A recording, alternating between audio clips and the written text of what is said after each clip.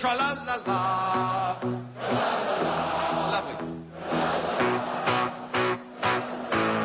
We're making a world safe with capitalism. If you thought the army... Welcome to the New Books Network. I'm Laura Landon. The music you're hearing is by the English songwriter Billy Bragg, singing passionately about making the world safe for capitalism. The lyrics suggest the American armed forces are the protectors of international capitalism. But a new book by two Canadian authors argues that the United States is the world's preeminent superpower primarily because of its economic supremacy, not its military strength. The book, The Making of Global Capitalism, The Political Economy of American Empire, was written by Leo Panitch and Sam Gindin. It argues against a number of widely held notions. It contends, for example, that far from being an imperial power in economic decline, the United States reigns supreme over a global economic system that it created over the last century in partnership with other advanced capitalist countries.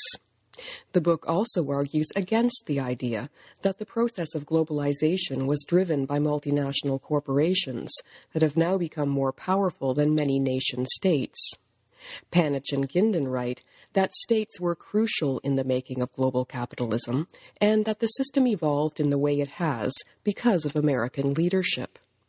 The reality, they write, is that it was the immense strength of U.S. capitalism which made globalization possible, and what continued to make the American state distinctive was its vital role in managing and superintending capitalism on a worldwide plane.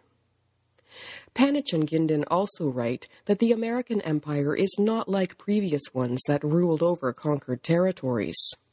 They call the American empire an informal one that sets the rules for the operation of an international capitalist system in partnership with other sovereign but less powerful states.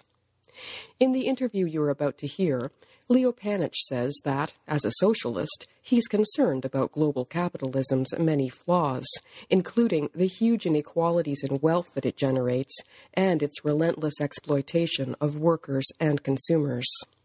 But he also says that socialists need to understand exactly how the global capitalist system came to be before they can figure out how to establish a better, more democratic one. Leo Panitch teaches political science at York University in Toronto. Sam Gindin is the Packer Chair in Social Justice at York University. We're presenting this interview with Leo Panitch in 3 parts. In the first one, Professor Panitch talks about how he and Sam Gindin came to write The Making of Global Capitalism. He also discusses the relationship between the 21st century nation-state and the capitalist system.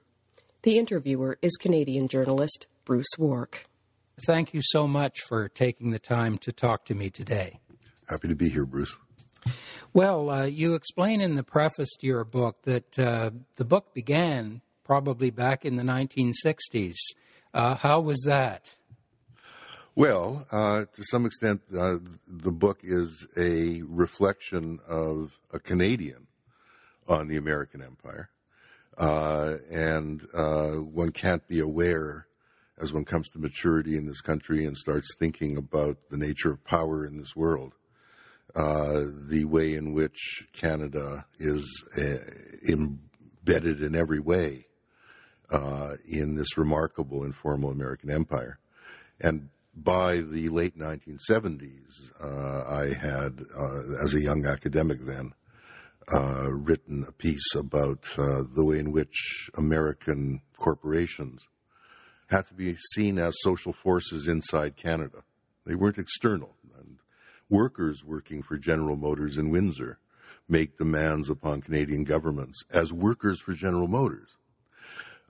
So seeing that, beginning to understand that, the way in which, in a sense, American capital is inside our country as a social force, not an external thing. A central theme of the current book is that Europe, Western Europe in the post-war era, got Canadianized by the 1960s with foreign direct investment, multinational corporations, and again, the American influence in Europe, which is normally seen as something external, becomes internalized. It also becomes internalized culturally, of course, not only economically and so on. But I think that was the link from way back then to one of the central themes of this book today. And there was also your friendship with your co-author, Sam Gindin, in your undergraduate days as well. Would that have been in Manitoba? Yes. He and I have been friends since first-year university, although I had first laid eyes on him playing touch football in West Kildonan Park when he used to run back kickoffs for touchdowns, and I was very envious. But we studied Latin and economics in first-year university in the same classes, became very, very close friends. And it was actually to Sam that I whispered, probably in second-year university, I think I'm a Marxist, having read a piece by Marx that I now don't think of very much at all. In fact, I think it's very crude, but back then. So we've had a very, very close friendship. He was an usher at my wedding, and it was one of those remarkable friendships where we'd be apart for 4 or 5 years and come back together and find that that our brains were programmed in the same way. We were thinking the same thoughts. He went on to work in the trade union movement. He was research director of the Canadian Auto Workers and assistant to Bob White and then Buzz Hargrove, the presidents of the union, and really the brains behind the separation of the Canadian Auto Workers from the International United Auto Workers. When he retired, and we had often said to each other, we'll write a book together at some point. And when he retired, he came to York University, became the Packard Chair in Social Justice, a visiting position we have. And that provided a wonderful opportunity for us to do this. And it took well over a decade of research and writing to do it. Yeah, a lot of research in this book. And in fact, the book takes on some myths that other people have promulgated or argued. And one of them is that the spread of values, capitalist markets, values, and social relationships around the world was far from inevitable. Well, why was that? Why was it far from inevitable? Well, whether you're reading Adam Smith or you're reading Karl Marx, you get the sense that the march of capitalist markets is something on its own that ends up governing the whole globe. What you can't read in Adam Smith or Marx, you can't see any logical, inevitable basis for it, is why the American state came to play such a central role in the making of global capitalism in the 20th century. I mean, you can't read that off some set of equations on the dynamics of capitalism or the operation of capitalist markets. So this book really begins with the question, what was it about American society that made its state so central to the making of global capitalism? And that was a contingent historical thing. It didn't have to happen. And we try to figure out why American state institutions developed the capacity to do this and how they developed the capacity to do it, under what circumstances. In that sense, too, we are running against the grain of the kind of thinking very prevalent, both in journalism and in academic international relations, which sees the world as a set of externalized forces colliding with one another, almost a billiard table with billiard balls moving around one another and bumping into one another, whereas what we're trying to examine is what's going inside the states, in their societies, that is determining the kind of role they play in the international arena. And understanding the American empire in terms of, American social forces are inside other states, right? And to some extent inside the American state, insofar as you see Canadian or Japanese or increasingly Chinese investment inside the United States. So the other thing that you say, you argue against those who say that the globalization led by multinational corporations depends on a weak state, that the state is weak, that the multinational corporations wield the power, and you argue against that quite strongly. Yes. This goes all the way back to my observation of the Canadian-U.S. Free Trade Agreement and then NAFTA, when there was a lot of very superficial academic and journalistic writing about globalization being a matter of bypassing states, weakening states, escaping state control. But when you stop and think for a minute, who's signing free trade agreements? It's not corporations, it's states. And once you begin to unpeel the onion, what you really see is that really the author of what we call globalization is the state. Now, of course, it does it for reasons that have to do with the power of multinational capital, but not only that. It does it for reasons that are unique to the state, in the sense that states promote capital accumulation not because some capitalist phones up a prime minister and tells him what to do, but because they're dependent for their revenues on a ticking over dynamic capitalist economy, because they're dependent for their legitimacy on jobs being provided by that economy, et cetera, et cetera. And now it's, I think, pretty obvious to everybody that states have not been bypassed by globalization. They have been very active in making it happen, and in some senses, they've been the initiators in making it happen. Now, some states do so much more than others, of course, and the American state has been far more important in making this happen than any other, but never alone, precisely because it's not an empire in the old Roman sense. We're living in a world of independent sovereign states. We need to figure out why the American state has the degree of responsibility as well as the degree of influence that it has. So would you say then globalization represents a partnership then between state and capitalist corporation? Yeah, that's thinking of it as a partnership can be useful, but what I think it misses is that the states we have are themselves capitalist states. That is, over time, after a century, 2 centuries of capitalism, state institutions, while in no sense, as I say, being subject to being instructed by capitalists, in fact, they're often telling capitalists what to do. State institutions have been organized in capitalist ways. Their policies, their internal structures are themselves unique to capitalist states, if you see what I mean. And we tend to think of a partnership as these two entities that are qualitatively different. They are differentiated, but they are part of a capitalist totality, the state and the private sector, if you like. And it's very often the case, in fact, that the senior partner, if you want to put it this way, I'm not sure the partner metaphor catches it. The senior partner, in terms of figuring out how to manage the economy, figuring out the direction of economic policy, is the state. And it's telling capitalists what to do, which is understandable. Capitalists are there in their particular firms. They're competing with other capitalists. They don't see the forest for the trees. That's not their business. They're there to make a profit.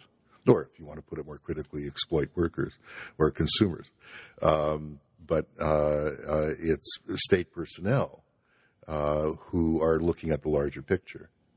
You also say, I can't resist asking this, that the state kind of manages social relations or class relations in a capitalist way. How do you see that? Well, I think we need to look upon even the welfare state, even regulations in that way. For instance, unemployment insurance was introduced after a lot of conflict and struggle, marches by the unemployed in the 1930s, etc. But it was introduced in a way that did not undermine the labor market. You only get unemployment insurance if you've already been in it for a while and been paying into it. You only stay on it for a certain amount of time. It's designed in such a way as to get you back into the labor market. Now, that's a good example of a reform, if you like, initiated from below, designed to help working people rather than capitalists. Nevertheless, it is structured in such a way as to not undermine the labor market that capitalists require in order to do what they do. Similarly, a lot of the welfare state is not a matter of providing collective services. It's a matter of providing with people with the income to be buying the commodities that capitalist firms produce. So I think that's a way in which we can think about even the management of reforms by a state in a way that is designed not to undermine the operation of the economic system as it is. Yes, I was thinking that as Laura and I came in today in our chariot, privatized transportation, and I think you're arguing, aren't you, that the, say, universal health care, things like that, take the pressure off us so that we can afford to buy that vehicle. They were structured in such a way to do so. There are things that states have done and can do, which are, if I may use a very convoluted word, decommodified. So I'm involved in a campaign in Toronto for free public transit. And that would decommodify transit services. That would mean that there's a collective benefit, right, a collective service that is not being offered there as a commodity on the market, right? That would make an enormous contribution to the climate change problem we have. It would induce people out of the cars. It would allow for the type of energy that is not fossil fuel dependent to be much, much more developed, etc. That said, that's a very difficult thing to get on the books for reasons that have to do with the cost to states, what it means for their revenues, the opposition on the part of those who sell commodities, and the extent to which we as individuals, of course, are ourselves embedded in a standard of living which depends on private consumption. Now, that again was not something that just happened. That was something that has been constructed over centuries. But we need to recognize the extent to which it was constructed during the heyday of the Keynesian welfare state. Yes, in fact, the figures vary, but at least two-thirds of the American economy and well over half, 56% or so of the Canadian economy is dependent for its growth on household consumption. Underlining, I guess, that construction you talk about by the state of the environment for capitalist consumption. Yes, I think that's right. And it's going to make the attempts that now are on the books or on our agenda to deal with climate change, to deal with the vast global inequalities very difficult.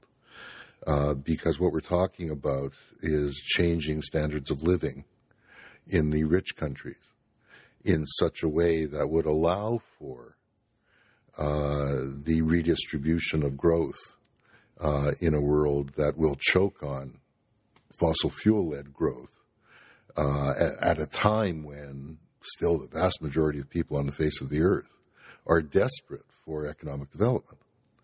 And at a time when, as Oxfam showed in a report it released just this week as we talk, the world's 18 richest billionaires will, by 2016 on current trends, have as much wealth in their pockets, in their control, as 3.5 billion people. You've been listening to the first part of an interview with Leo Panitch, co-author of The Making of Global Capitalism, The Political Economy of American Empire. The book gives a detailed account of the rise of global capitalism. It focuses attention, for example, on the imperial rivalries in Europe that led to the First World War, the growing American prosperity in the 1920s when the U.S. manufactured 80% of the world's automobiles, the crisis of the Great Depression and Roosevelt's New Deal, the devastation of Europe during the Second World War, and the founding of new international financial institutions after the war, such as the International Monetary Fund and the World Bank. The book argues that American leadership was crucial in creating favorable conditions for international capitalist investment and profit-making. The post-war rebuilding of Europe, for example, helped usher in a so-called golden age of prosperity in the 1950s and 60s, a golden age that ended with the inflation and unemployment crisis of the 1970s. Here now is part 2 of our interview with Leo Panitch, professor of political science at York University in Toronto and co-author of The Making of Global Capitalism, The Political Economy of American Empire.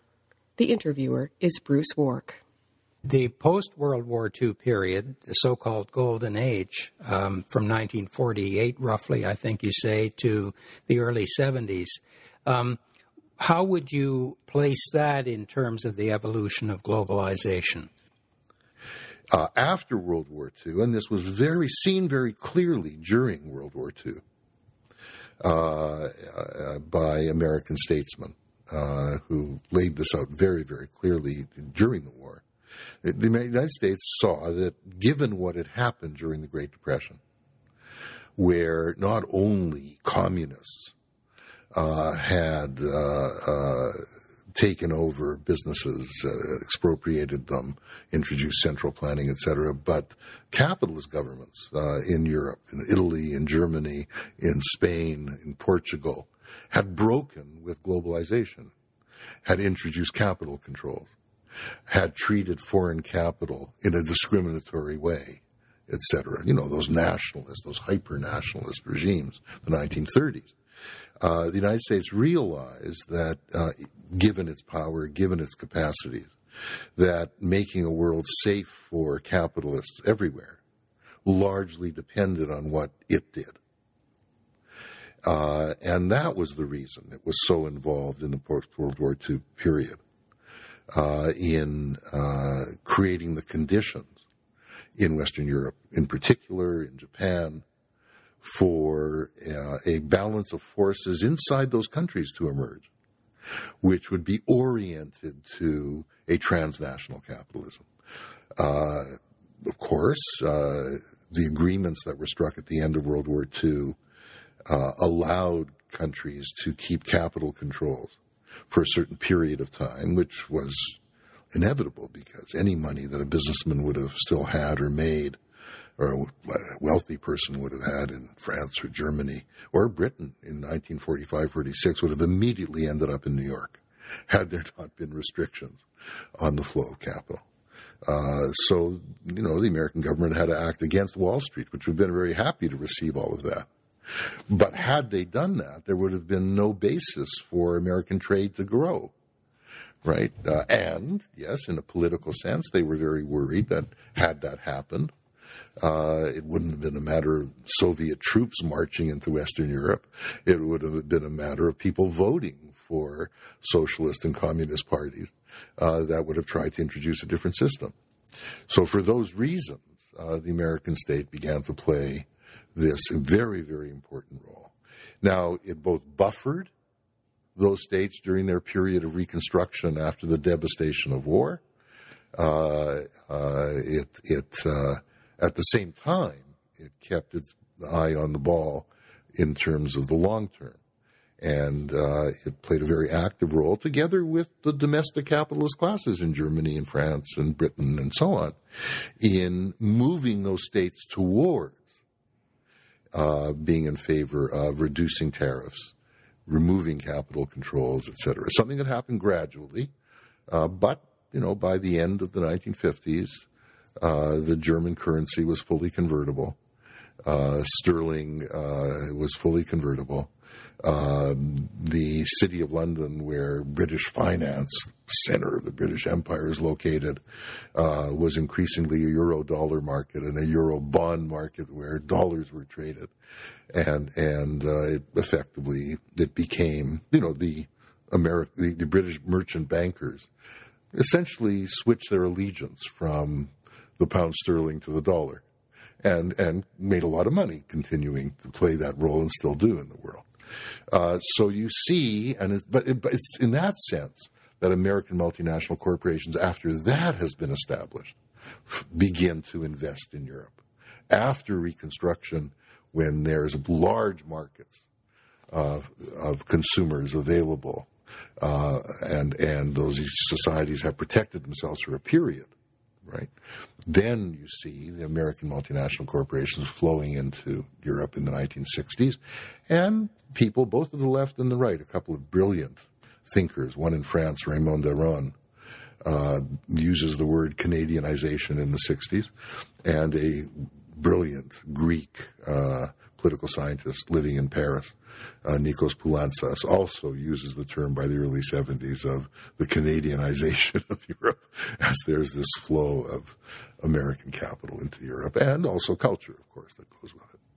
Now, you write in your book that part of the informal empire that the Americans established, as you've been saying, involves managing the environment so that there's a good environment for capital flow and all of those things. But it also has to be involved in managing crises. And after the Golden Age, the post-war World War II Golden Age, we find that crisis happening in the 1970s. How did that play into the evolution of globalization led by the Americans? There's two dimensions to this. One is that this management of the global economy is never a unilateral business. It's very much an empire, probably the most powerful and most heavily burdened empire in the history of the world in terms of the responsibilities of governance, the extent of it, and the complexity of it. It's always empire by invitation. No, it isn't always empire by invitation, but when we're speaking of the other advanced capitalist countries, it's empire by invitation.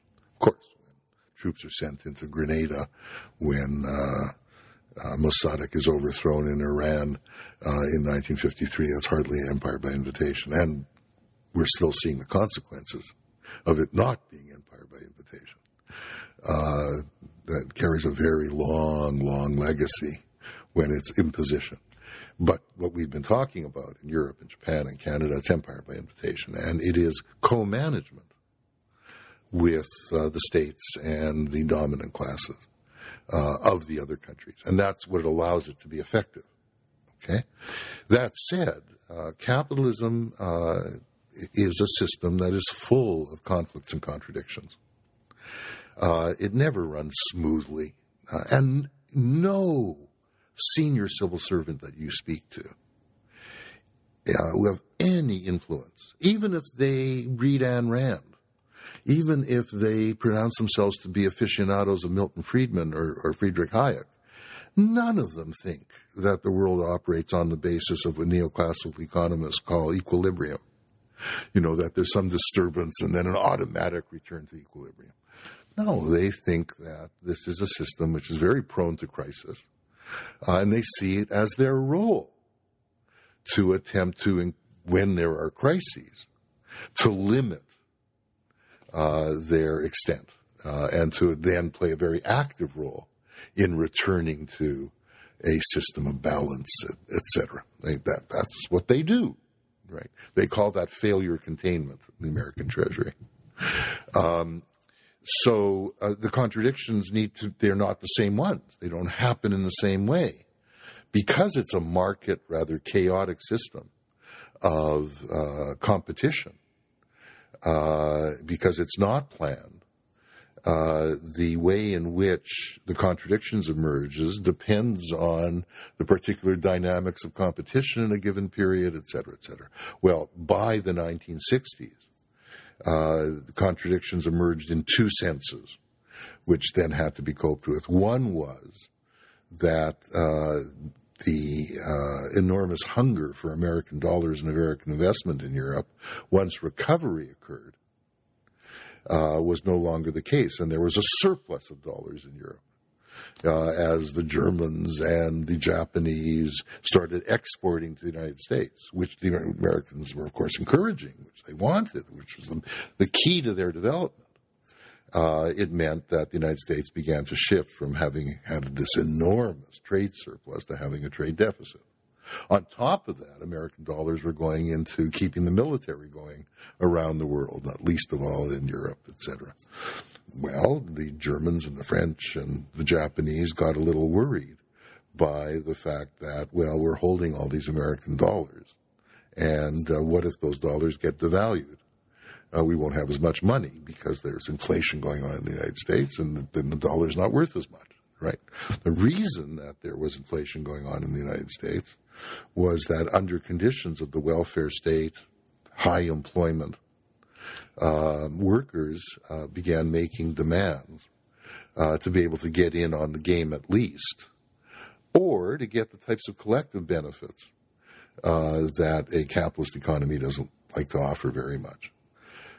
So, what you saw in the 1960s for my generation of young people who went into the labor force was a tremendous amount of disobedience. One tends to think of the 1960s as the student revolt in the universities, but it was as much going on in the factories and in the offices and in the hospitals and in the schools, right, where people got jobs.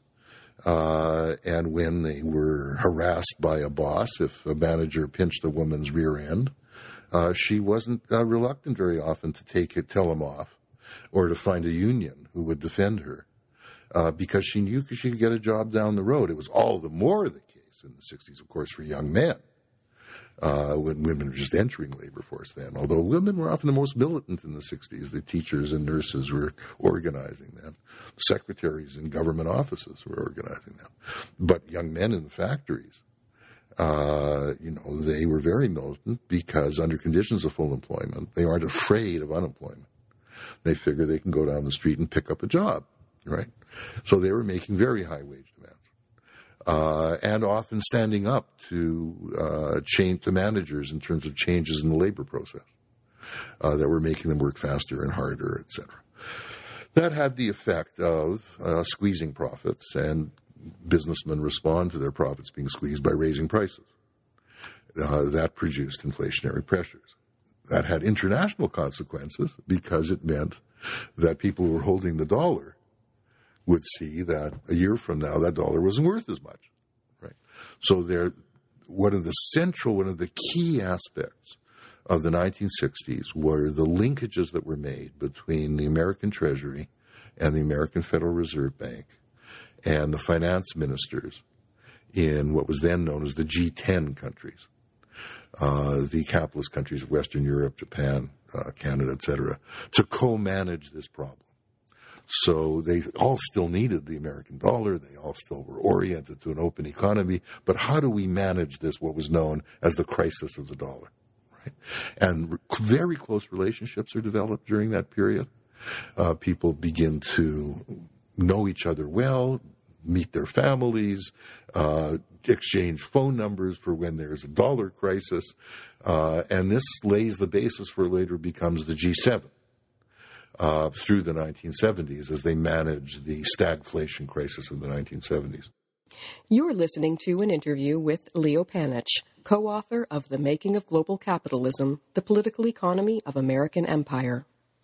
The book argues that the inflationary crisis of the 1970s and its threat to the stability of the American dollar led to the rise of neoliberalism in the 1980s. Neoliberalism curbed the power of labor unions. The book says it all began in 1979 with what's known as the Volcker shock, a drastic hike in interest rates imposed by Paul Volcker, head of the U.S. Federal Reserve, the American central banking system. Here now is the final part of our interview with Leo Panitch, professor of political science at York University in Toronto. The interviewer is Bruce Wark.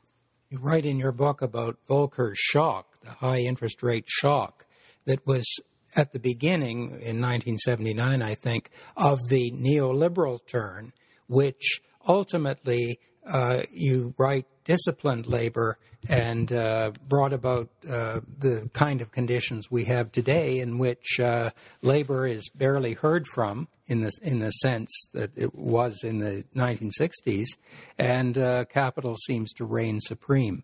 How did that work? Well, this crisis that really lasted from the mid-'60s to the early 1980s was one that took a long time to resolve. And it took a long time to resolve because labor had indeed a lot of democratic strength in these economies. And because they're democratic economies, it couldn't easily be resolved in the Chilean kind of way. But for the most part, insofar as this couldn't be resolved simply by brute force, it took a long time for this to be resolved. And to some extent, it involved integrating the trade unions into a new view of the world. They took responsibility for wage restraint. They oriented themselves to making their economies more competitive rather than to equalizing class relations. The German trade unions were particularly brought on board in that way in the 1970s. In the United States, as in Canada, the 1970s were a period of considerable class conflict around this kind of thing. So there was a long, protracted period of class conflict and compromise through the 70s. And the Germans in particular put very heavy pressure on the United States to say, look, you're the main manager here.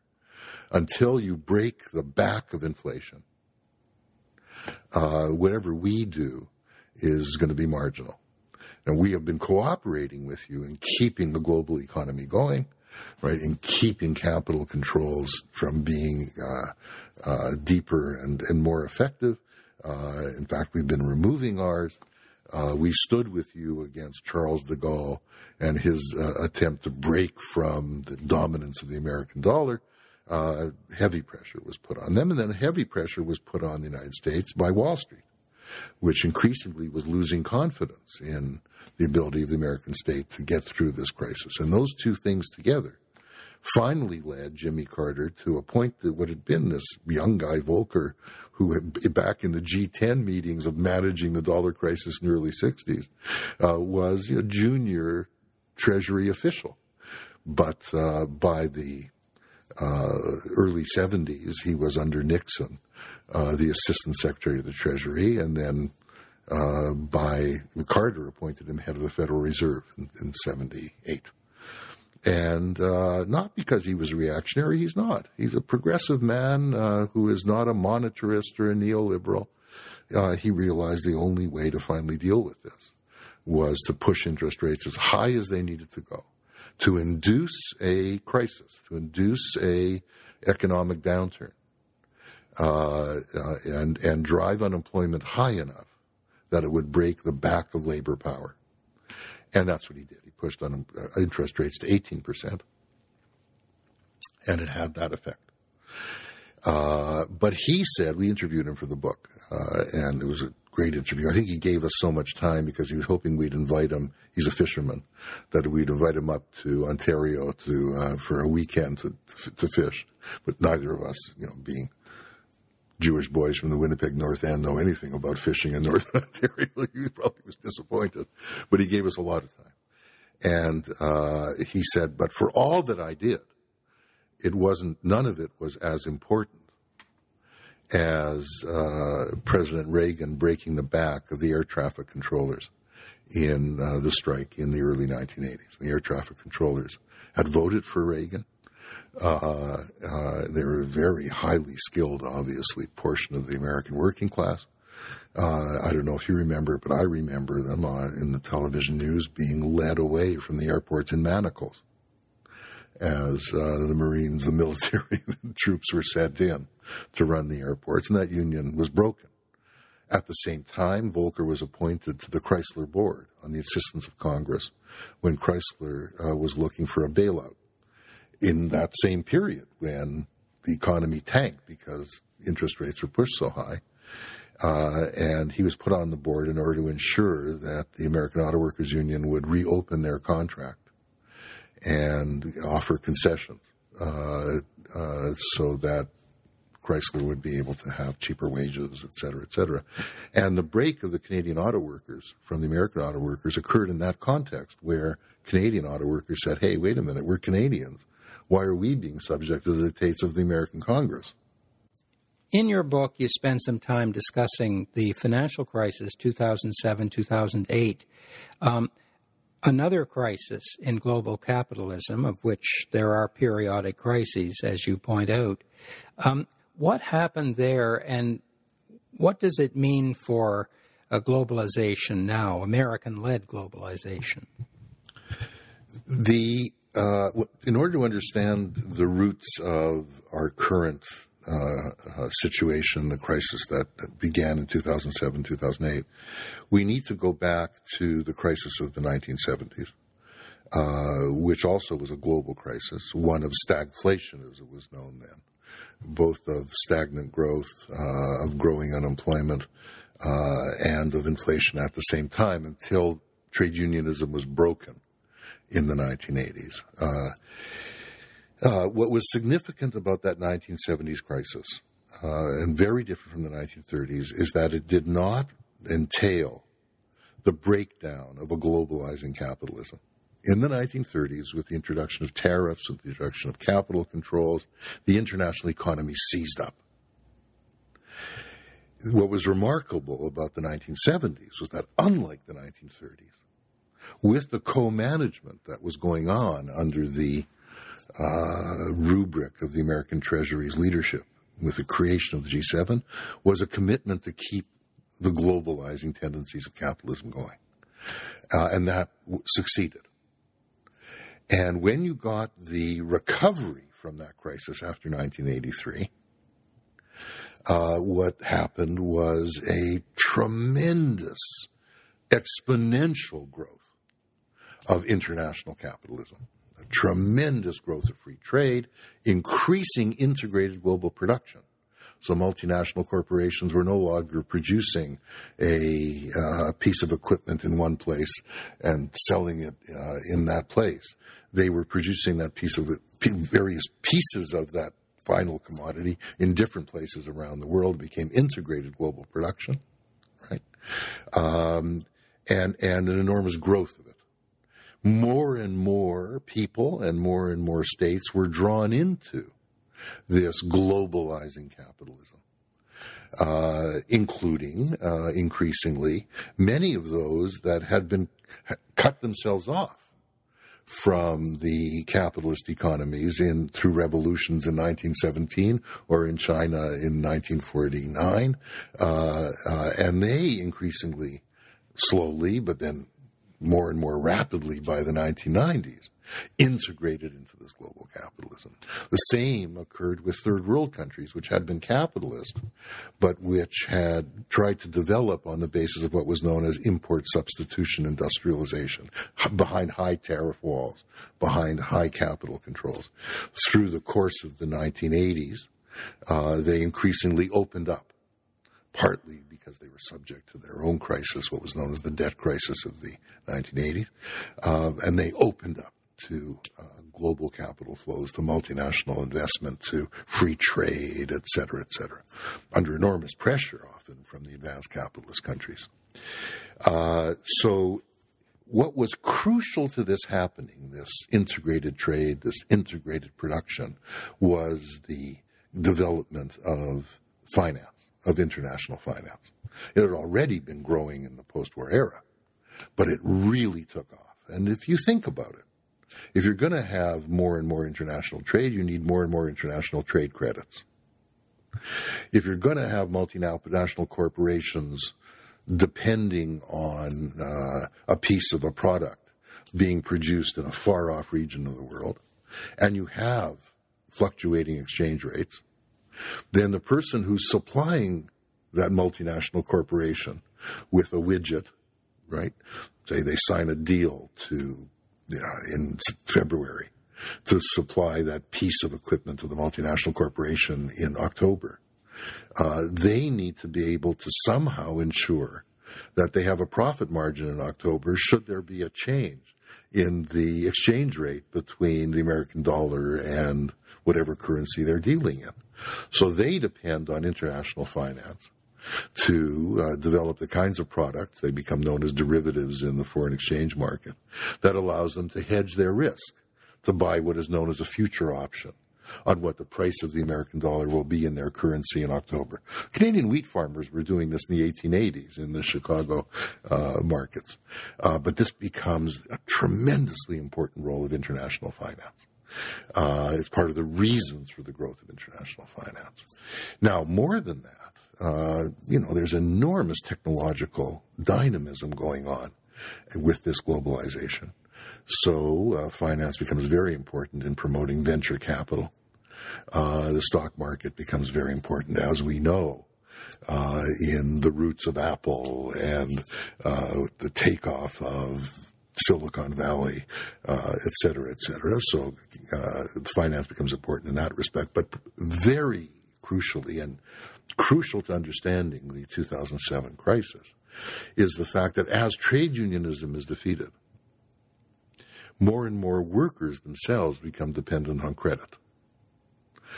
They keep their standard of living going as their wages stagnate, but they keep their standard of living going by borrowing.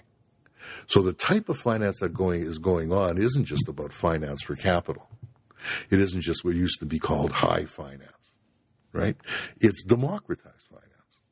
It's workers becoming more and more embedded in the financial system. So it's already going on with the types of pensions that unions organized and secured for workers in the 1950s and 60s. It becomes all the more the case through the 70s and 80s. So workers then are looking at whether their pension funds are making a high return from their investments in the stock market, even as they're getting laid off in order to keep up stock market value. Right? Enormous contradictions. And workers begin to be more and more drawn into dependence on finance for very basic needs.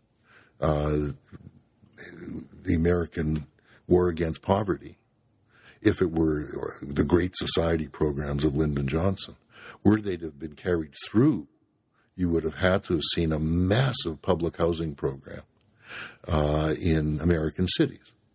That would have been crucial to the integration of the American underclass and the working class, the black population, in a egalitarian way.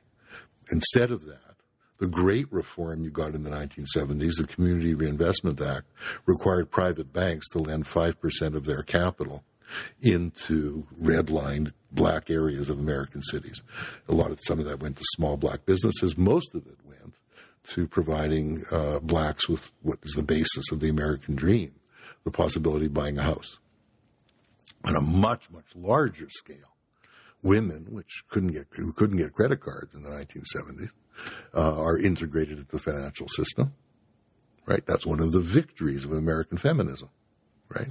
And the white working class becomes more and more dependent on private mortgages, not only to buy homes, but also to keep consumption going through what are known as secondary mortgages.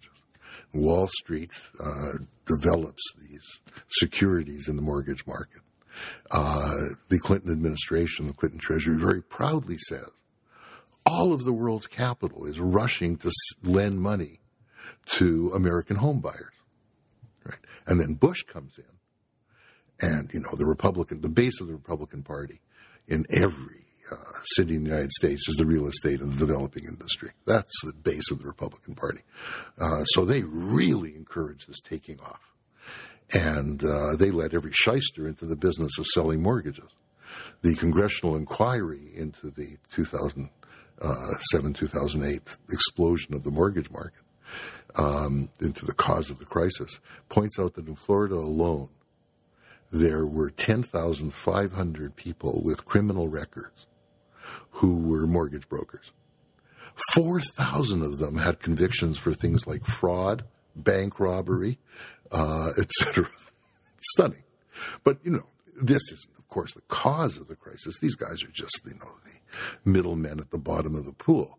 It is the Wall Street investment banks who are developing these phenomenal derivative products, and indeed the mathematicians who are working out the equations of how to manage risk in the use of these kinds of products as mortgages are sliced and diced, put into, offered by different banks, different financial institutions, put into another security, which is sold off to the Deutsche Bank in Germany on the basis of the returns that will be had when people pay their mortgages, right? Well, a lot of those mortgages, especially the ones sold to poor people, and they were selling them to anybody who breathed, can't be paid off. And it's impossible to know when you've sliced and diced good mortgages together with bad mortgages and issued them off into another security, which piece of them is toxic, right? If you bought a case of Pellegrino and you didn't know which bottle had the poison in it, would you drink any of them, right? So people start trying to sell off these mortgage securities, and nobody wants to buy any. And this is what triggers the 2007-2008 crisis, with so much of the world's capital, invested in it. One study by radical geographers have shown that in the black areas of Cleveland, most of the mortgages were held by the Deutsche Bank, right? And when that crisis occurs, the Federal Reserve is in August 2007 not only bailing out American banks, it's bailing out the Bank of China Limited. It's bailing out PNB Paribas and the French bank. And then, because they're very worried that Congress, these Babbitt congressmen on Main Street, who are not new in the Tea Party era, they've been around forever. They find that the Federal Reserve is lending money to a foreign bank, heaven forbid. So the Federal Reserve then starts giving dollar swaps to other central banks. And they do the lending. Even before Lehman Brothers collapses in 2008, the Federal Reserve has provided swaps that have provided 7,000 financial institutions around the world with American dollars to the tune of some $600 billion. Right? That doesn't the failure containment doesn't work. What the American Treasury has been calling failure containment since the 90s doesn't contain the crisis. Because of the centrality of the American economy to the whole global economy. What begins to tank is General Motors, Chrysler, etc., but also what begins to tank is the way in which China is integrated through Walmart into the American economy. And when the great crisis occurs in the late fall of 2008, George Bush summons the leaders of the G20 states, not simply the G7 states, whose finance ministers have been meeting since the Asian crisis in the late 1990s, the Asian financial crisis. He now calls the leaders together, and they sign an agreement penned by the American Treasury before they come to Washington of a commitment to a free global economy, in which they say, we see that this could be another Great Depression. We commit ourselves to a free global economy. We will not introduce the types of policies that will get in the way of free trade. We will not introduce policies that will involve capital controls that will prevent free capital flows. We commit to treating foreign capital the same as domestic capital.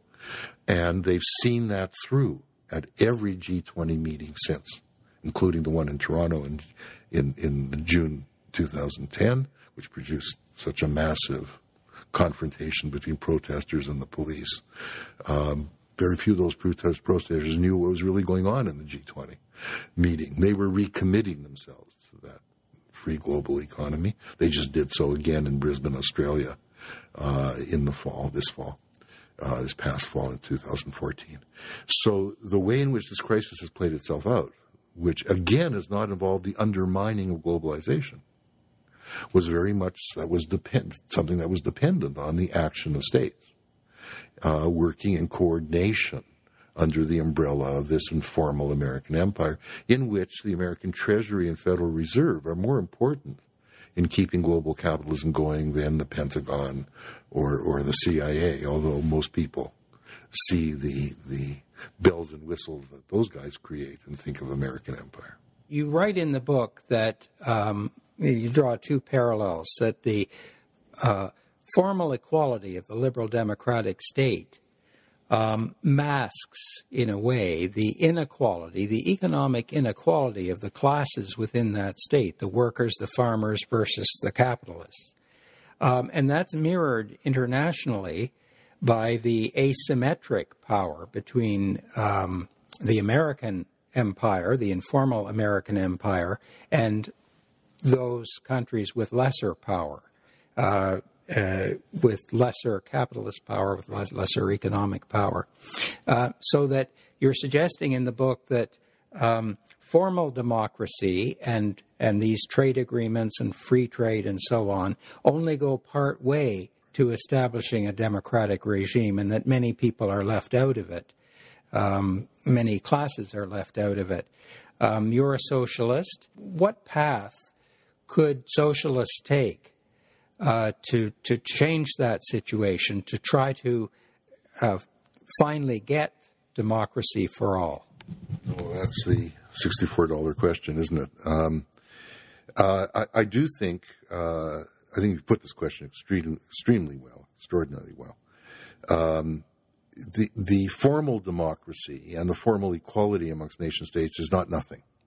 It's very real. As Victor Hugo said, the rich and the poor are equally free to sleep under the bridges of the Seine, and that captures both the fact that they are equal and the fact that when you're rich and when you're poor determines whether you're likely to be sleeping under a bridge in the rain rather than in a warm bed. And we increasingly see this in this very unequal capitalism. It doesn't mean that the formal citizenship rights we have, the rights to vote, etc., freedom of association, amounts to nothing. That's why there is protest. That's why there's always an indeterminacy about who will get elected, why there's a possibility that new parties may emerge, as indeed occurred increasingly in Europe, some of them of the left, which are promoting very radical, progressive solutions to the crisis, and others that are promoting very reactionary solutions to the crisis, both of which would break up global capitalism in some ways. But some are coming from the right. They're very ethnically based. They're trying to protect people on the basis of ethnic identity, of beggaring my neighbor in the worst sense of the term, as opposed to others which have a more universalistic, egalitarian orientation. So I think that what we have in terms of democracy matters, but it is obviously colored, constrained, informed, limited by the capitalist world in which it's embedded. And increasingly we see that those unions and social democratic parties who had socialist ambitions but thought that they had, by virtue of their growth and activity and influence, created a world in which you could have a humane, egalitarian capitalism, have been proved wrong. In a similar way, there is formal and real equality among states around the world. Right? And that too matters. The United States can't even tell Canada what to do without sending the Marines in. Right? It has influence over what they do, right? But it can't, determine what they do in the sense that it does a colony. It's been tearing its hair out over the role of the German central bank, the Bundesbank, in not doing what the Federal Reserve did, that is to throw money at the financial crisis in order to keep the system going. And that indicates that there's tension amongst the individual states as well as inequality. Now, a lot of people look to that system breaking up as it did before World War I in a world of inter-imperial rivalries where the more powerful, the rising capitalist states will challenge the American empire. And they think that this is the way the world's going to go, and they look forward to it. It used to be Japan that would be looked at that way, or Germany. Now it's China that everybody's predicting will displace the United States. So that isn't about to happen. For the obvious reason that the Chinese state doesn't have the capacity or the interest to take on the burden of managing a global capitalism. for the obvious reason that the degree of integration is such that, yes, China grows, very important development, but it grows in a way that is dependent on the United States continuing to be what it is in the world. Everybody integrated into Walmart or Apple in China is dependent upon American consumption, trade with the United States, investment by the United States in Chinese growth, etc. So it remains a highly integrated system, an asymmetric one, in which the American state institutions carry the main responsibility and have the main capacity for managing this global crisis and finding a way out of it.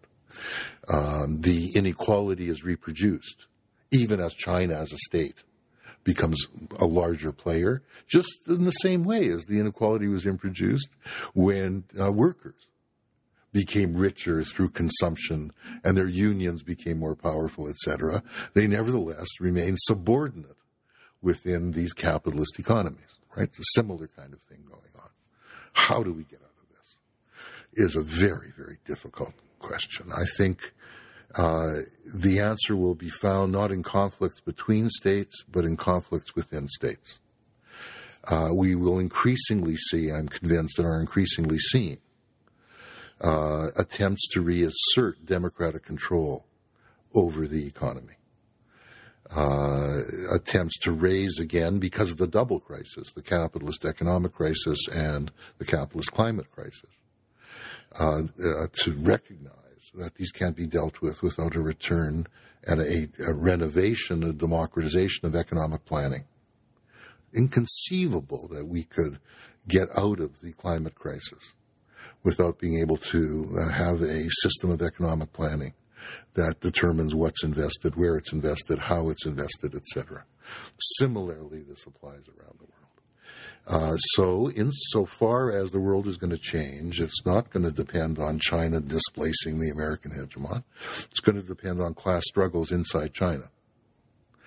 And if all of the waves of strikes that are now going on in China are simply about getting more commodities for Chinese individual workers, if what they take as the goal of that is a vision of the world as being equivalent to the North American shopping mall, which is increasingly developing in China, then that working class will be integrated in the same way that Western working classes were, with the same kinds of contradictions that we're now seeing in terms of both economic crisis and ecological crisis in the Western world.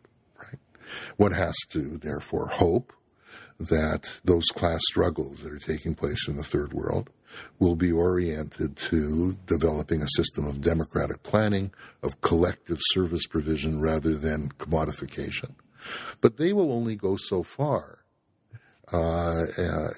as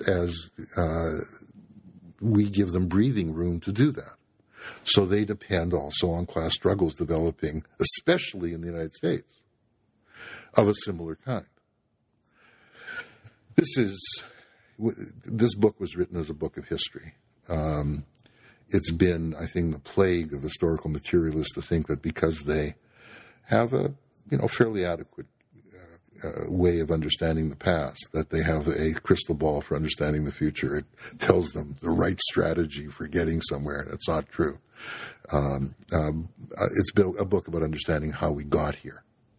Our hope has been that if we better understand how we got to where we are, we then will be able to spend more time on figuring out how to get to somewhere better. This book won the rather prestigious, I'm proud to say, Deutscher Book Prize in the United Kingdom. And what goes with winning that prize is not much by way of money, but is the honor of giving a lecture the following year. And Sam Gindin and I gave the Deutscher lecture in London in November, and we called that lecture Theory and Strategy, Getting Somewhere Better. And we tried to devote that lecture both to improving historical materialist theory and to improving the strategy of the left in terms of getting somewhere better. And that's going to be a long, slow process.